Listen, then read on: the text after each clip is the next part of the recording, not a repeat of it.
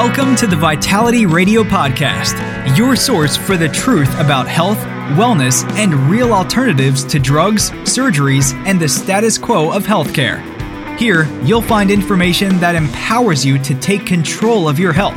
But it's not just about health and wellness. It's about the politics of healthcare and protecting your health freedom. Now, here's your host, Jared St. Clair. Hello and welcome to Vitality Radio. I'm your host, Jared St. Clair, and it's good to be with you on yet another episode of Vitality Radio.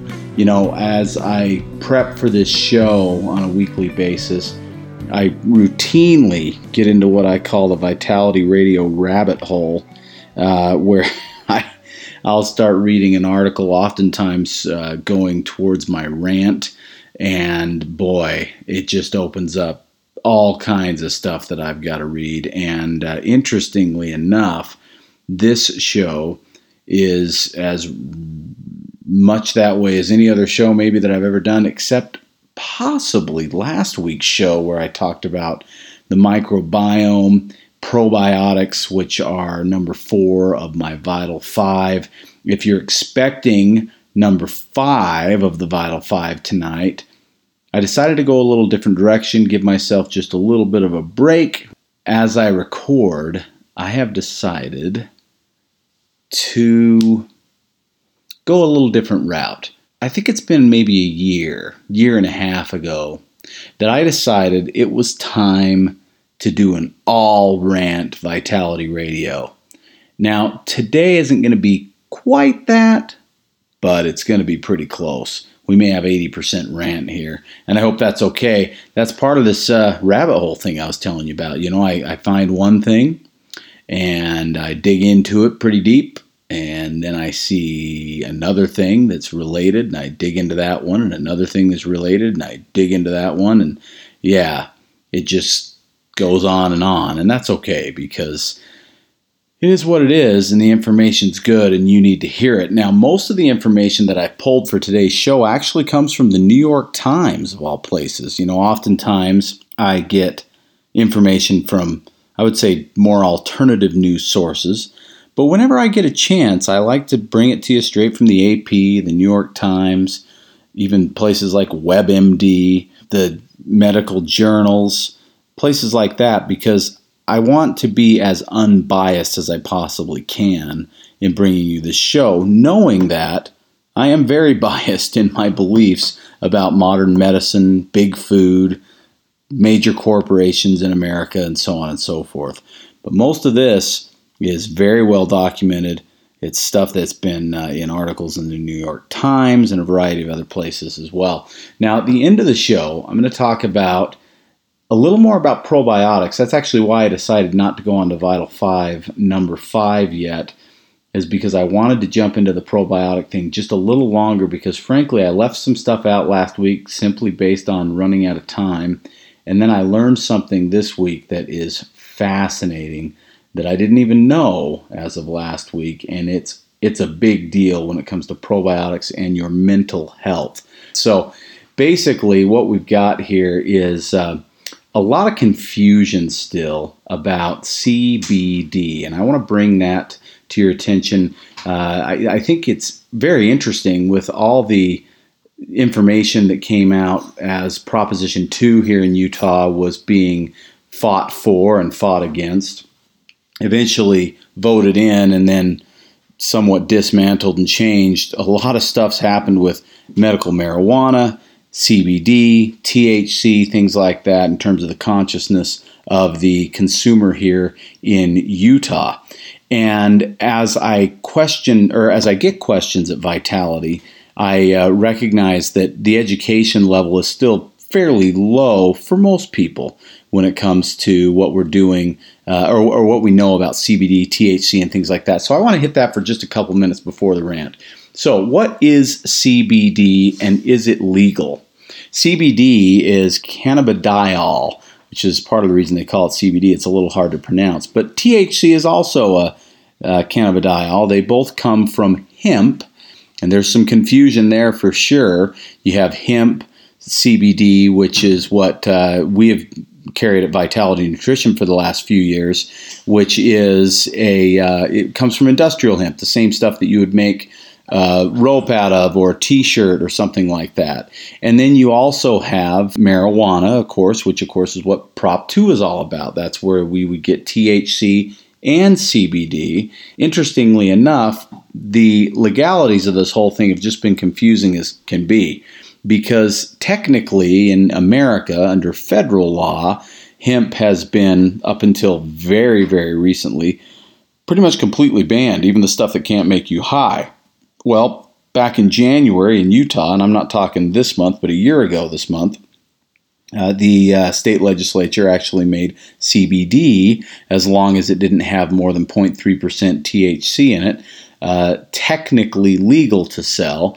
And before that, it was kind of a gray area. So if you see that people are out there selling CBD, or you're hearing about it and you're wondering if it's even legal, yes, it is now officially technically legal in Utah, and that actually has not much to do with Prop 2, which is more about the THC side. Now, THC is more considered medical marijuana than is CBD, although they both have fantastic and profound medical benefit. THC happens to be the component, though, of marijuana that would get you high, and as such has had much more controversy surrounding it because, well, frankly, it was demonized for a long time as something that we ought not to be using because it's a drug. It's an illicit drug, it's a gateway drug, and all these other things. And yet, opiates are still prescribed like crazy as really the standard of care for chronic pain, when we know clinically that they don't even work for chronic pain long term. And we have all this controversy over THC. Well, in some form or fashion, medical marijuana is now legal in Utah, and at some point we'll have some pharmacies, I guess they're going to call them, as opposed to dispensaries. And as I learn more about what's going to happen with that, I will bring it to you on Vitality Radio. But that's not my point today. My point today is just to let you know that while medical marijuana has some really amazing merits, no doubt. I mean, the stuff is phenomenal in a lot of ways. And I think better than anything in some ways, depending on what you're using it for. CBD from hemp is incredibly effective stuff. Now, it doesn't work for everybody, for everything, just like nothing does. But for chronic pain, for anxiety, for depression, for insomnia, for seizure disorders, for things like Parkinson's disease, and even OCD and ADD and ADHD and things like that, autism even. There are people getting routinely excellent results with CBD, and it's incredibly safe, and it can't make you high. And I'll tell you, the stuff, the more I hear, the more people come in just saying how amazing the stuff is, the more excited I become, because you know, when you've done this as long as I have, at 41 years our family's been doing this, and I started actually managing Vitality Nutrition when I was 15. I'm 46 now, so 31 years I've been running that place. I know it sounds crazy. I'm old. Anyway, okay, so we go back. This whole process of what I've seen play out over the years, things that I'd never heard of before that are now bestsellers at Vitality Nutrition. A perfect example, of course, being CBD. I didn't even know what it was 3 years ago. I was clueless. I knew what marijuana was, and I knew about medical marijuana, but I didn't know the distinction between CBD and THC, and most people don't. And so what I want to really get out there in this little blurb about CBD, just because I felt like it needed to be heard, is that yes, you can get it. It does work. It works very, very well, and I consider it extremely safe. There's not a member in my family of any age that I wouldn't give it to if I felt like the need was there. And I use it myself. CBD is great stuff. Now, the second thing I'm going to say is be careful. There are a lot of brands of CBD popping up because it is the hot thing, and I don't believe that, I actually believe that most of them are fairly reputable sources and pretty good stuff, but there's all kinds of stuff out there, and I can't tell what's what half the time unless I really dig deep and look at certificates of analysis and find out where they're getting it from and how they're processing it and so on and so forth. So be cautious with that. We at Vitality have really decided that we only sell 2 brands. We sell one topical brand that's made here in Utah called Muscle MX that for topical pain relief is just fantastic. And then we sell one brand, CV Sciences, for people who want to use it for all the other purposes, including pain internally. And that's what we've settled on. Now, I'm currently digging and looking for an excellent source of CBD that will give us a little bit more variety, a little more options, hopefully even get the price down a little bit because it can be a little expensive. But if you've been hearing about CBD, you're curious about it, maybe you're concerned that it's somehow addictive or unsafe or whatever, I'd love to dispel those fears. Give us a call at Vitality and we'll talk about it. 801-292-6662 or come in and see us. CBD is here. It is currently legal. Even though there are not dispensaries set up to sell medical marijuana, you can buy CBD over the counter and it is legal and it is safe. And I am a big, big fan for very, very many reasons, for very many issues that people are dealing with. Okay. With that being said, I got to get some stuff off my chest. It's time for the morning rant.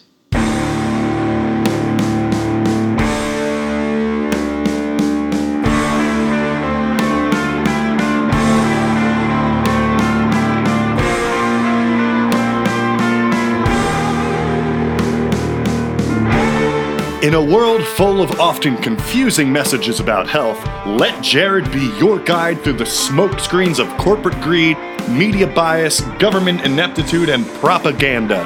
When you see what is really happening, you'll be ranting too. It's time to expose the hidden agendas. It's time for the truth. It's time for the Vital Rant.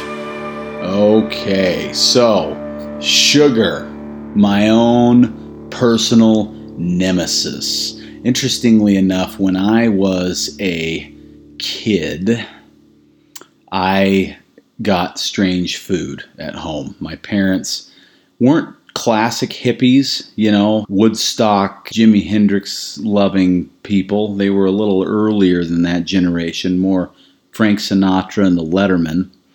But, and they weren't dope smokers or anything like that, speaking of THC and CBD.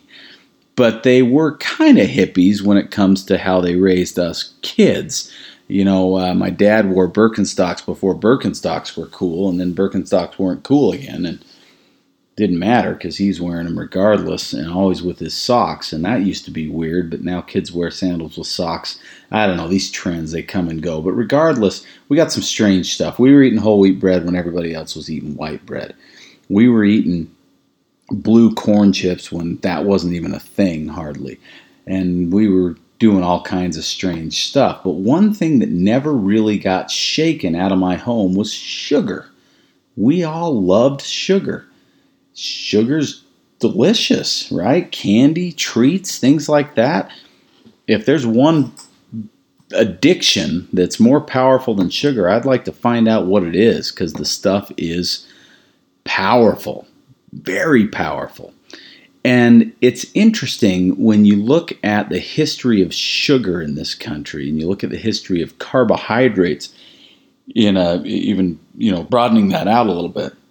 We, in the late 60s in this country, started demonizing something, and it might have been sugar, except instead it was saturated fat. Now, why is that? Is saturated fat this big, dirty, nasty thing that you're not supposed to do? Is bacon more dangerous and bad for your heart and cardiovascular system than, say, a donut that's fried in vegetable oil? Because, well, vegetable oil doesn't have saturated fat, right?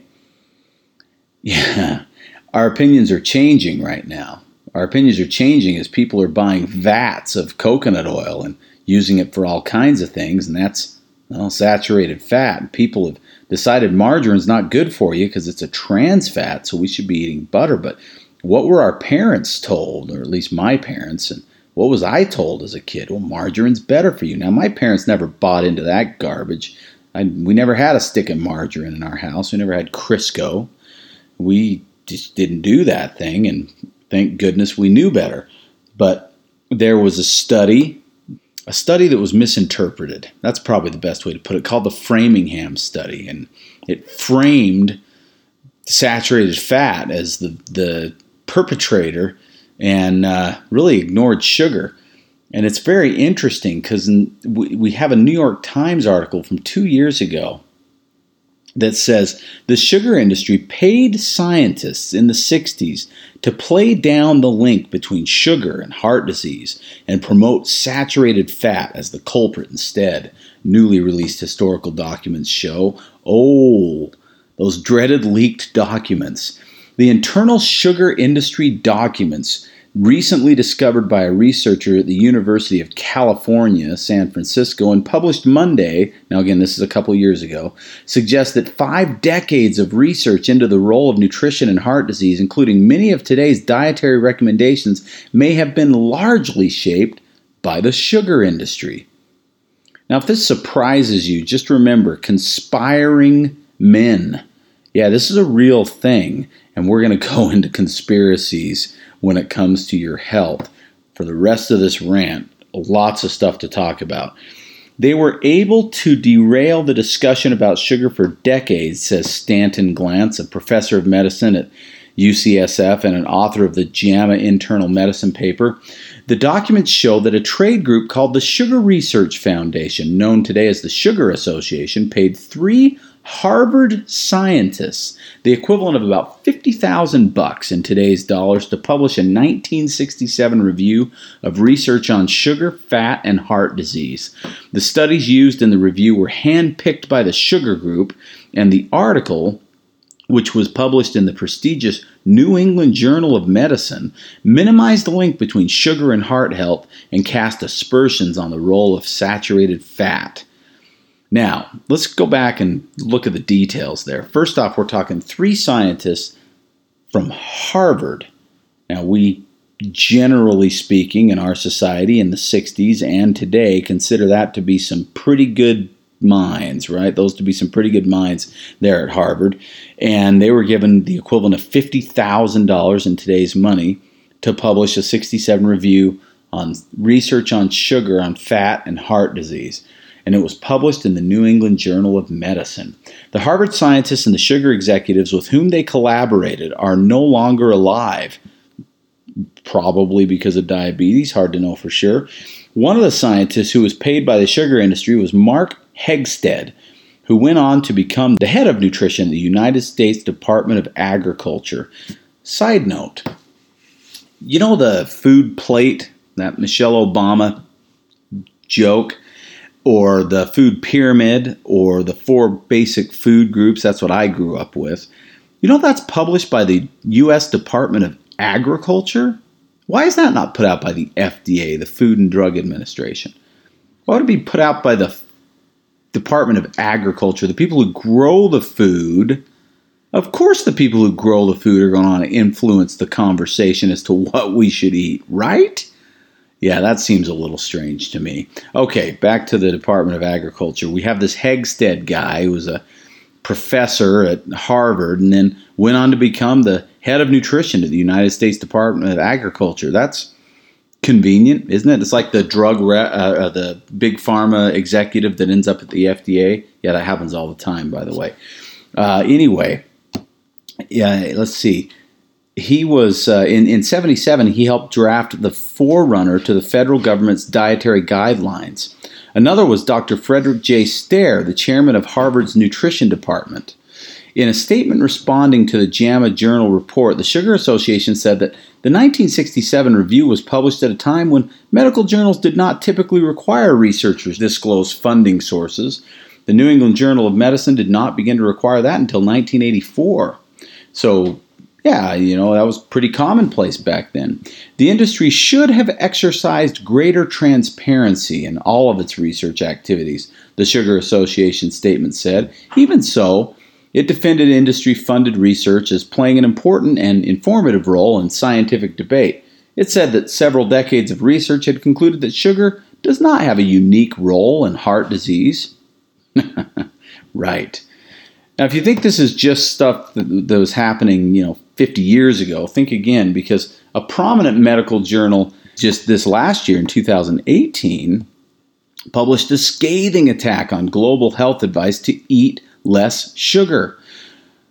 Now, I want you to hear that again. A prominent medical journal on Monday published a scathing attack on global health advice to eat less sugar.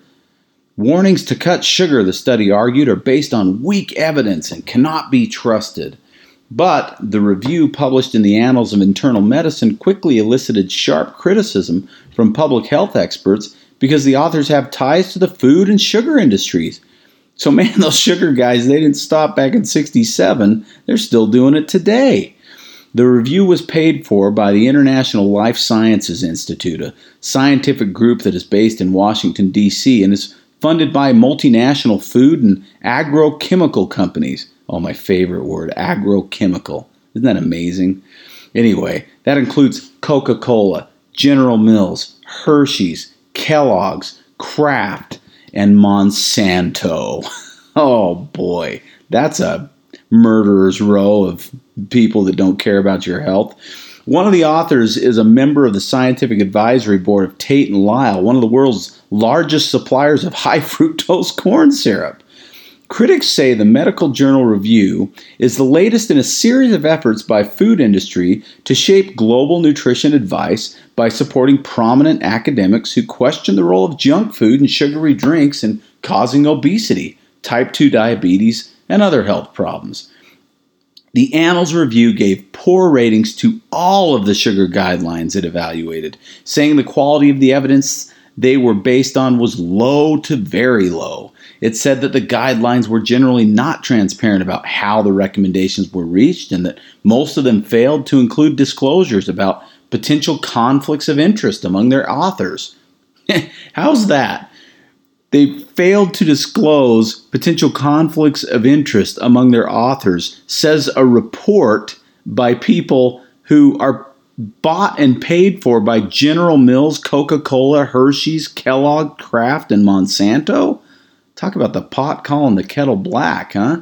But Barry Popkin, a professor of nutrition at the University of North Carolina at Chapel Hill, said he was stunned that the paper was ever even published because its authors ignored the hundreds of randomized controlled trials that had documented the harms of sugar.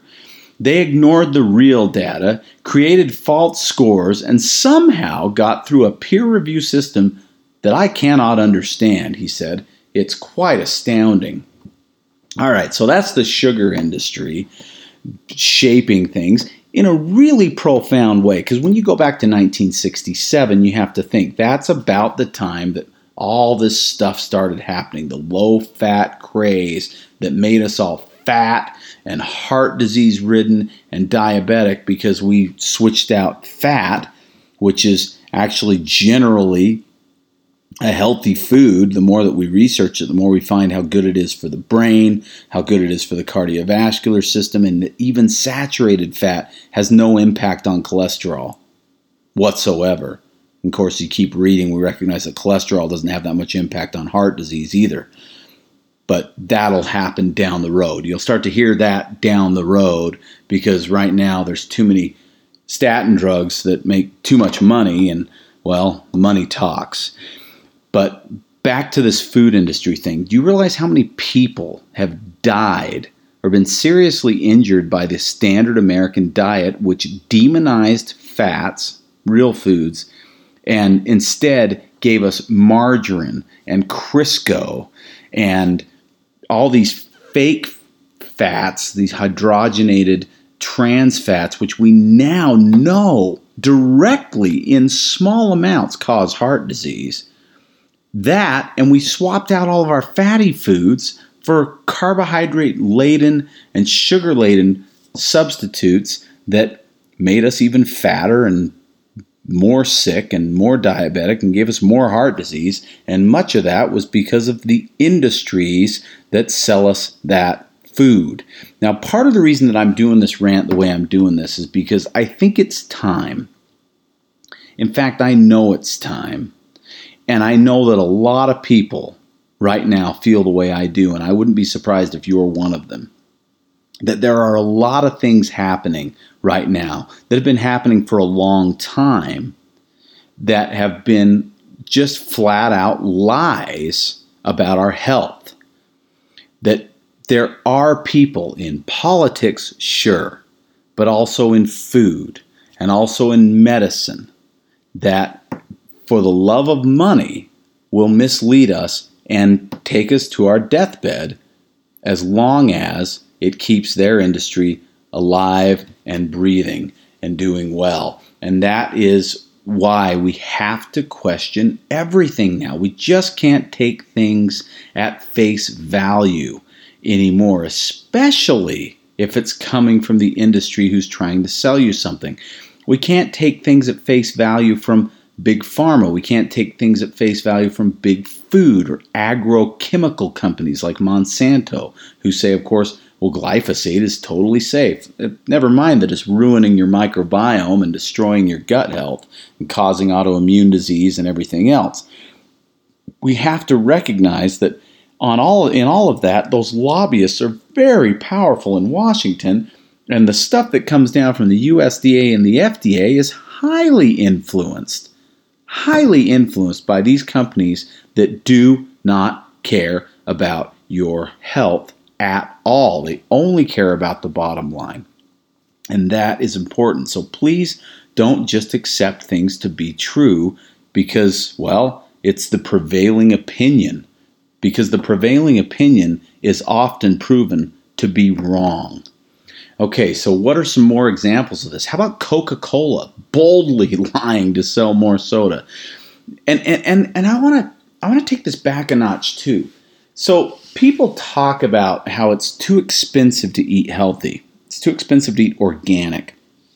It's too expensive to eat clean. And it is expensive in some cases. Now, in other cases, it's not that bad. But in some cases, it is. For sure. But, I was just looking at it with my son, Bridger. We were talking about it, and we're looking at changing up our way of eating pretty dramatically over the next little while. We're looking at our options to get really good, clean meat. And I said, you know what, let's look up the local CSAs. That's community-sponsored agriculture. And we found a source of excellent, grass-fed, just beautiful beef that you can get for like $6 a pound. And that includes the steaks, the roasts, the ground beef, and so on and so forth. Now, that's expensive for ground beef, yes, but it's not so bad for steaks and roasts. And we're talking really clean, local, buy it from the farm that actually raised the cattle and get it from the butcher that is right there on their premises. That's pretty cool because then you know what you're getting, where it's coming from. There's transparency there, and transparency becomes very, very important in a world where money is still the biggest dictator of public policy.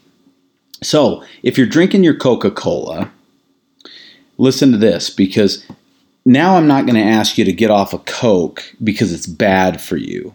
Because I think you know it's bad for you if you're drinking Coke. I'm going to guess that you know it's bad for you. Because I know sugar's bad for me, but I still like candy, right? So I get that. I understand. Very, very well, I understand. But now, maybe we need to take a stand on principle more so than just on what's good for our health. And I've been digging pretty deep into this last week. I've probably listened to 15 hours of podcasts specifically on these topics of health and really trying to, and diet specifically, and really trying to dig deeper into this for my own personal benefit. And there's some really, really great information. So let's talk about Coca-Cola and let's talk about principle, maybe. Maybe that'll get you off your Coke, assuming you drink Coke.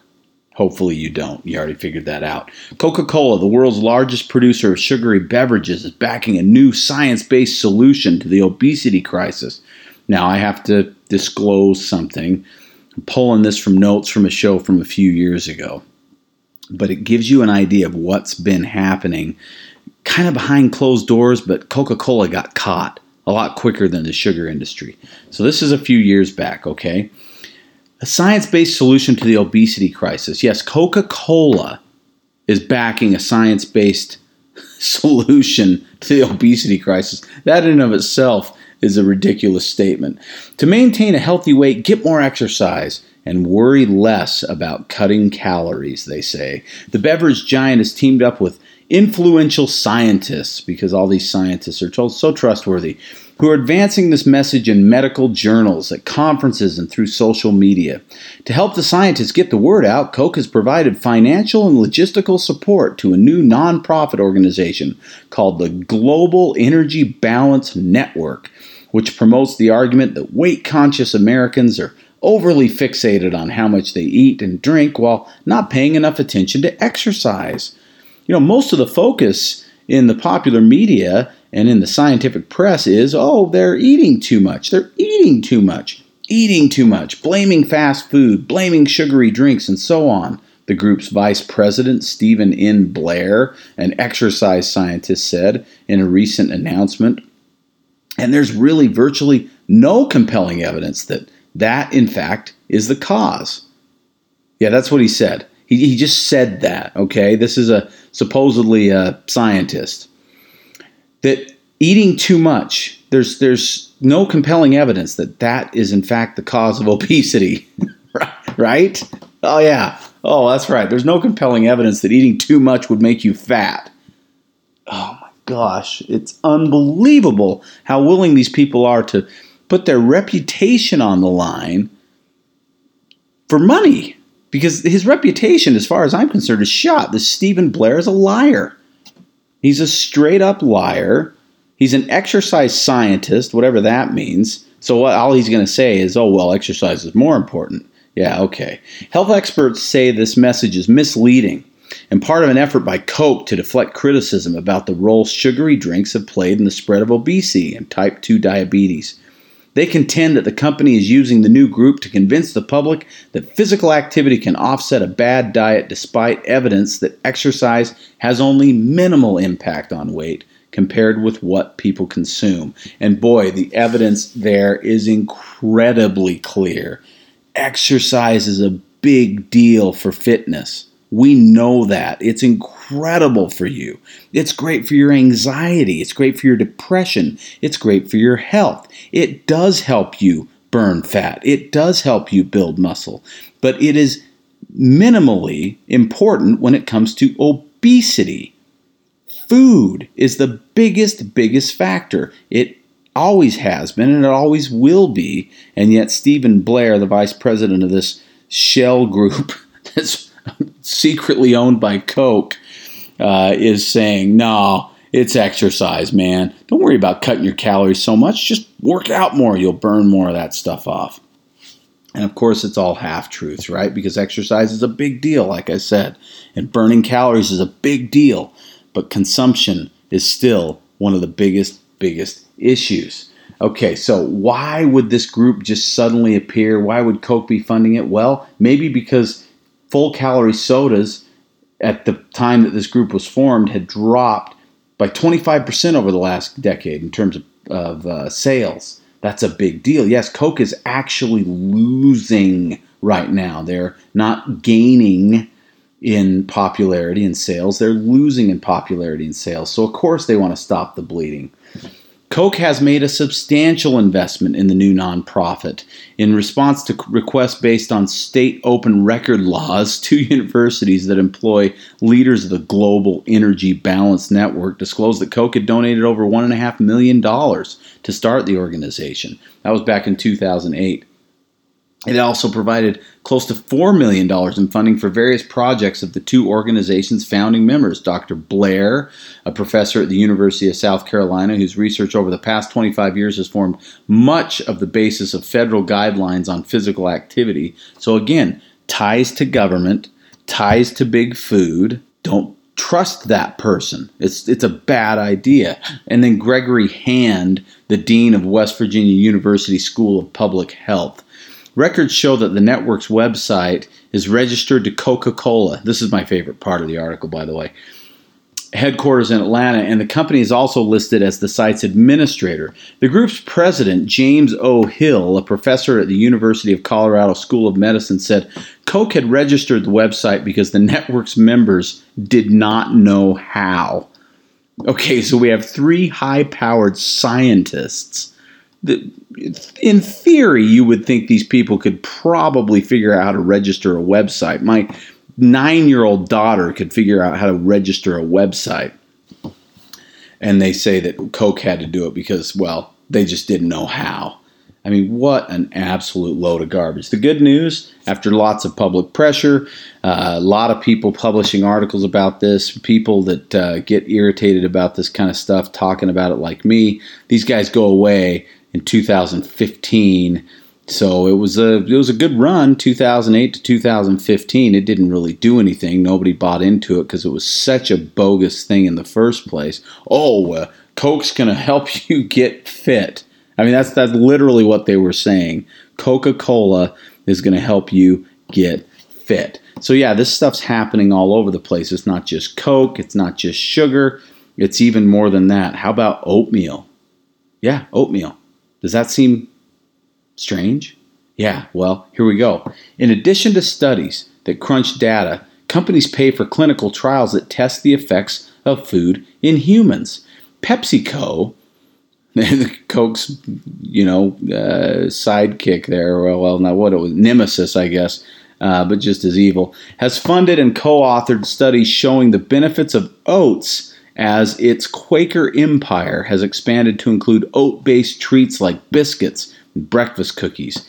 In 2011, the company tested the hypothesis that its Quaker oatmeal and cold cereal would each be more filling than Honey Nut Cheerios, which is made by rival General Mills. The oatmeal was more filling among the trial's 48 participants, but results were mixed for the cereal, Quaker Oatmeal Squares. I'm sorry that the oat squares did not perform as well as hoped, but your hypotheses were validated with the oatmeal, wrote Frank Greenway, Chief Medical Officer at Louisiana State University's Pennington's Biomedical Research Center. So first off, he's apologizing that they didn't get the results that they were hoping for in a study. PepsiCo decided to publish only the results about its oatmeal, and they shelved the results about the other stuff because, well, they weren't significant enough to merit publication.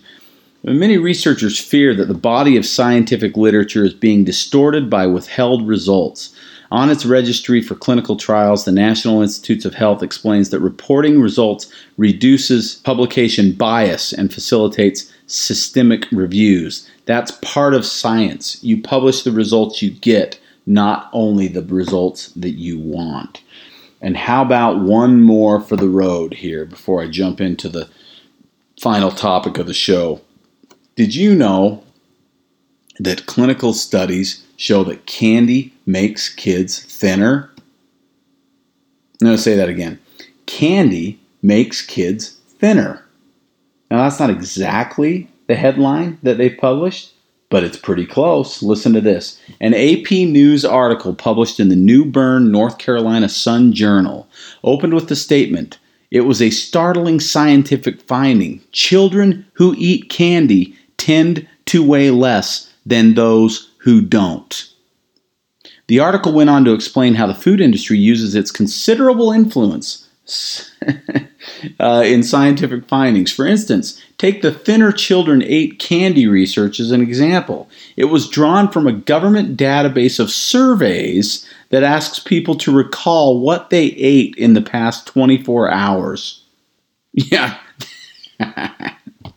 That's what this headline came from, okay?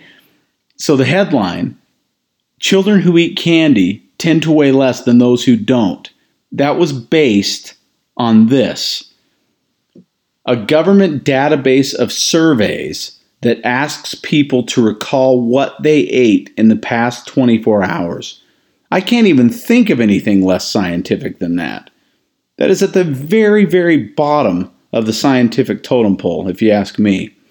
Now, that may not reflect usual intake, they said, and cause and effect associations cannot be drawn. there are limitations to the study, they called it. Interestingly, nothing was said about the limitations of the study. Instead, the Candy Association released the headline, "New study shows children and adolescents who eat candy are less overweight or obese," to the press. That was the headline they released. And that is what CBS News put as their headline for the article. New study shows children and adolescents who eat candy are less overweight or obese. Now, if I was at CBS News and I was the editor, I think I would say, well, that's going to make us look like idiots. Well, and of course, CBS News doesn't need any help with that, but still, that's going to make us look like fools. Maybe we shouldn't publish something that says that as the headline. Are you kidding me?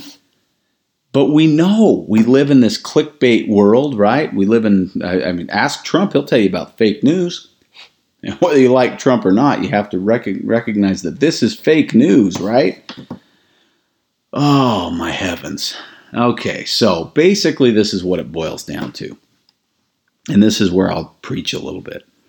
I mentioned earlier that maybe it's time to take a stand against companies like Coca-Cola or Quaker Oats or PepsiCo or any number of these candy manufacturers. We have to do something, because just ignoring this stuff and giving them more money to play with, to lie to us about the stuff they're selling us, it just doesn't make any sense, right? Why would we support companies who want our money at the expense of our health? Why do we support that? Why do we keep doing it? Why do we go to Taco Bell and McDonald's? Why do we buy Coke and Pepsi?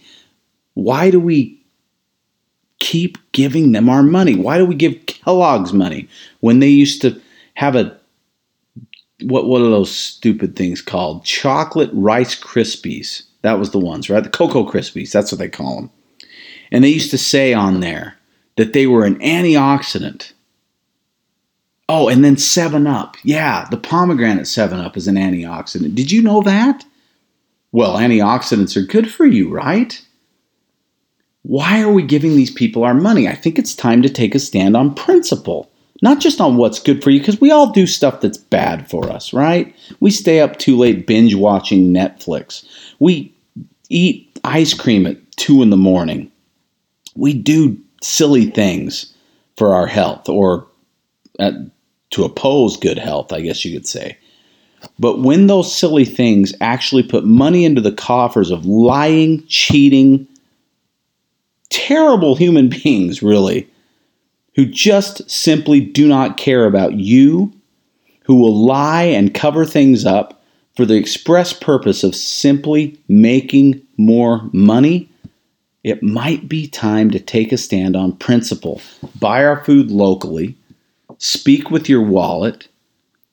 Buy cleaner, better, healthier foods from not massive corporations.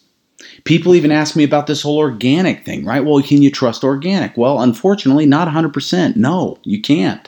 I'm not going to lie to you and say that everything that says it's USDA or organic is perfectly clean. It's not. And that stinks. Absolutely.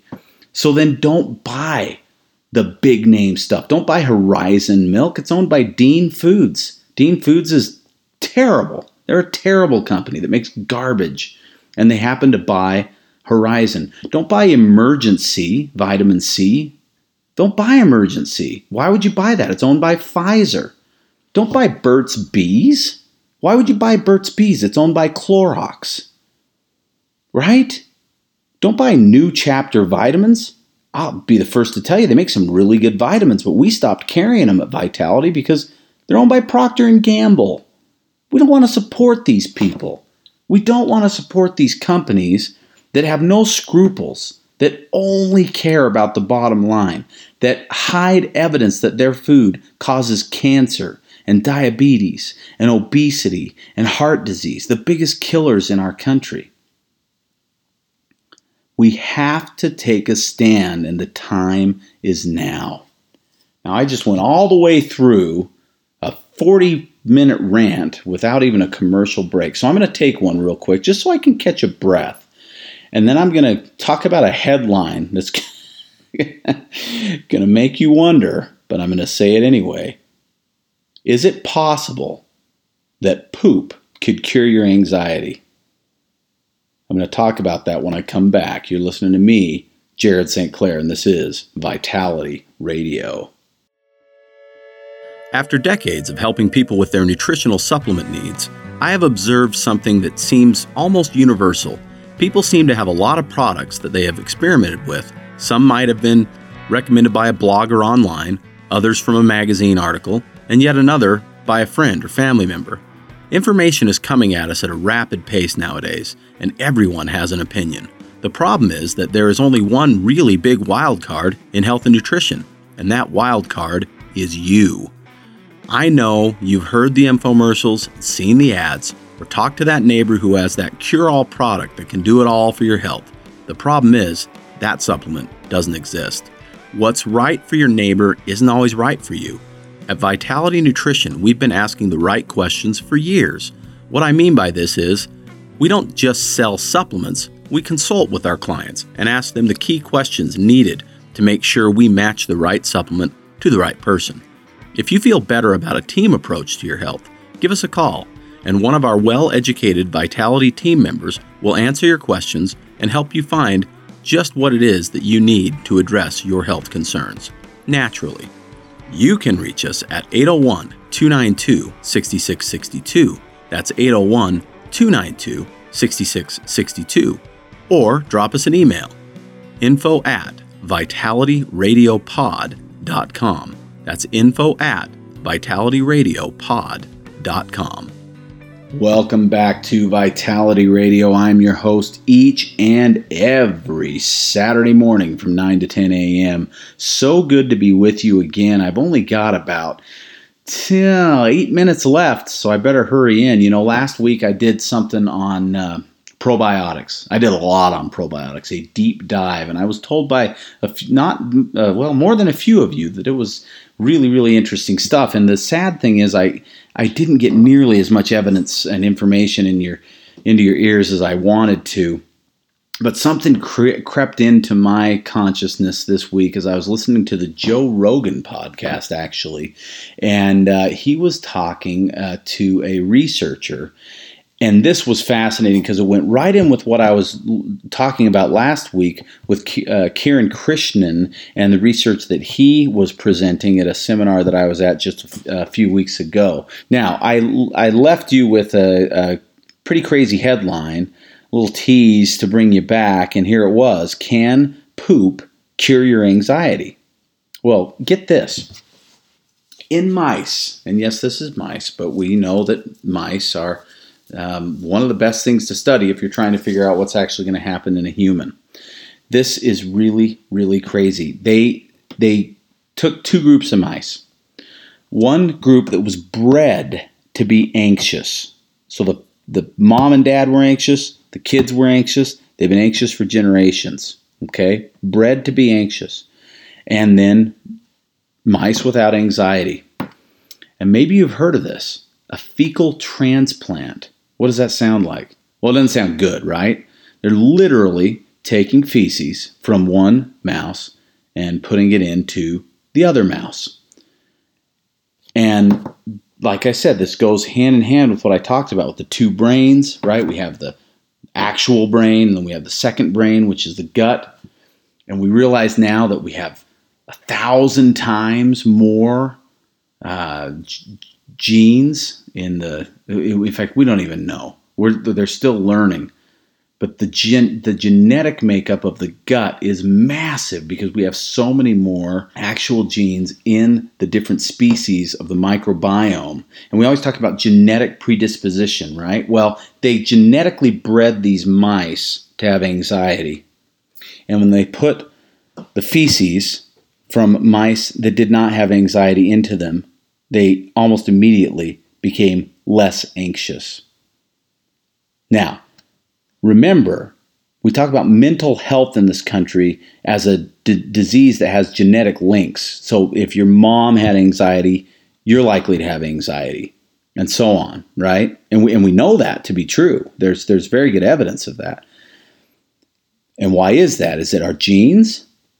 Well, what else do we have in common with our mom? A lot of things that we have in common with our mom are actually in the microbes inside of our gut. We have a ton of that came from mom. And so if she's anxious and we're anxious, maybe it's not our human genes, but our bacterial genes that are creating this issue. So they put poop, for lack of a better term, into mice who were anxious from mice that were not anxious, and they became less anxious, dramatically less anxious. And then they took poop from the anxious mice and put it into the non-anxious mice, and they became anxious. So when I say that if you have depression, or if you have anxiety, or if you have OCD, or if you are bipolar, or whatever, when I say that, you have to start with your gut. We have so much evidence now that is 100% true. You've got to start with your gut. It's a huge thing.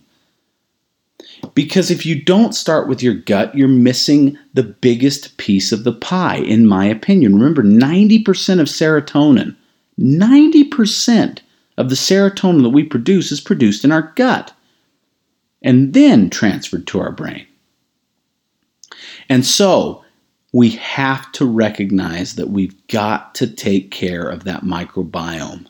Now, I'm not saying that if you've got depression, you go out and get a fecal transplant. In fact, what's interesting is this is really, really new. You know, they're doing that for people with C. diff because it's saving lives. In fact, 90% of the time they do a fecal transplant on someone with C. diff, it cures them. But now we're talking about mental health, and it's going to take some time for them to figure this out in humans, for sure. But what if you can do it without a fecal transplant? And I'm not going to say that it's going to be 90% successful. I don't believe it probably is. But if you struggle with one of these things, anxiety, depression, or any of these other things that I've mentioned, you owe it to yourself to examine your gut. One thing that I've noticed at Vitality over the years is when I talk to somebody who's got anxiety, when I've talked to somebody who's got depression or OCD or any of these things that people struggle with, bipolar, these types of things, and I start to talk to them about their gut, almost invariably they say, oh yeah, I've got issues there too. Well, of course you do. Your gut's a mess, your head's a mess. They go hand in hand in a very dramatic way, and I see it all the time. When people start working on their gut, it helps their head. It really, really does. And the only way that I know of to really, really profoundly fix that problem is to address it with the right kind of probiotics outside of maybe this whole fecal transplant. And the reason the fecal transplant works is because they're taking probiotics from one person's poop and putting it into another person. And the one person has a healthier gut microbiome. That's the difference. And in this case, it's mice, but they've done it in humans successfully, like I said, for C. diff as well. So these Endospore probiotics, like I talked about, that are in Just Thrive, that's the stuff. It's the best thing I've ever seen to do that because it helps to rebuild the entire microbiome in the gut, not just little individual pieces like most probiotics do. And it survives all the way down to the colon, where the rubber hits the road, so to speak. So we have to take care of our guts. We have to take care of our guts if we want our head to be well. Frankly, if we want any of our body to be well. It all starts there. Okay, I've taken enough time. It's time to run. I always have to thank you whenever I do an episode for giving me your ear, even if it was just for a little piece of what I had to say. I really appreciate it. I know your time is valuable, and I appreciate any minute that you'll spend with me listening to Vitality Radio. If you like what you hear, go tell somebody. Thank you for listening to me, Jared St. Clair. This has been another episode of Vitality Radio.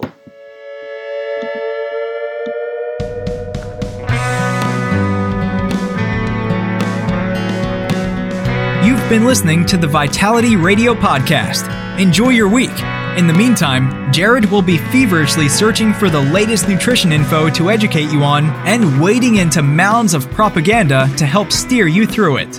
Vitality Radio is researched and written by Jared St. Clair, produced by Elizabeth Joy Wyndham, with very limited help from Jared. Our awesome music is by Brian Bob Young. Support Vitality Radio by subscribing and giving us a 5-star review on Apple Podcasts, YouTube, or your favorite podcast source. Don't forget to follow us at Vitality Radio on Instagram, Twitter, and Facebook. Please let us know your thoughts about this episode by using the hashtag Vitality Radio Podcast. And if you like what you hear, go tell somebody with a share, a screenshot, or an airdrop. Thank you. Hello, everyone. I hope you enjoyed this week's episode of Vitality Radio. Just a reminder that this podcast is for educational purposes only. This podcast has not been evaluated by the FDA. This podcast is provided with the understanding that the information shared is not intended to diagnose, treat, cure, or prevent any disease. This podcast is not a substitute for professional care by a medical professional. Thank you.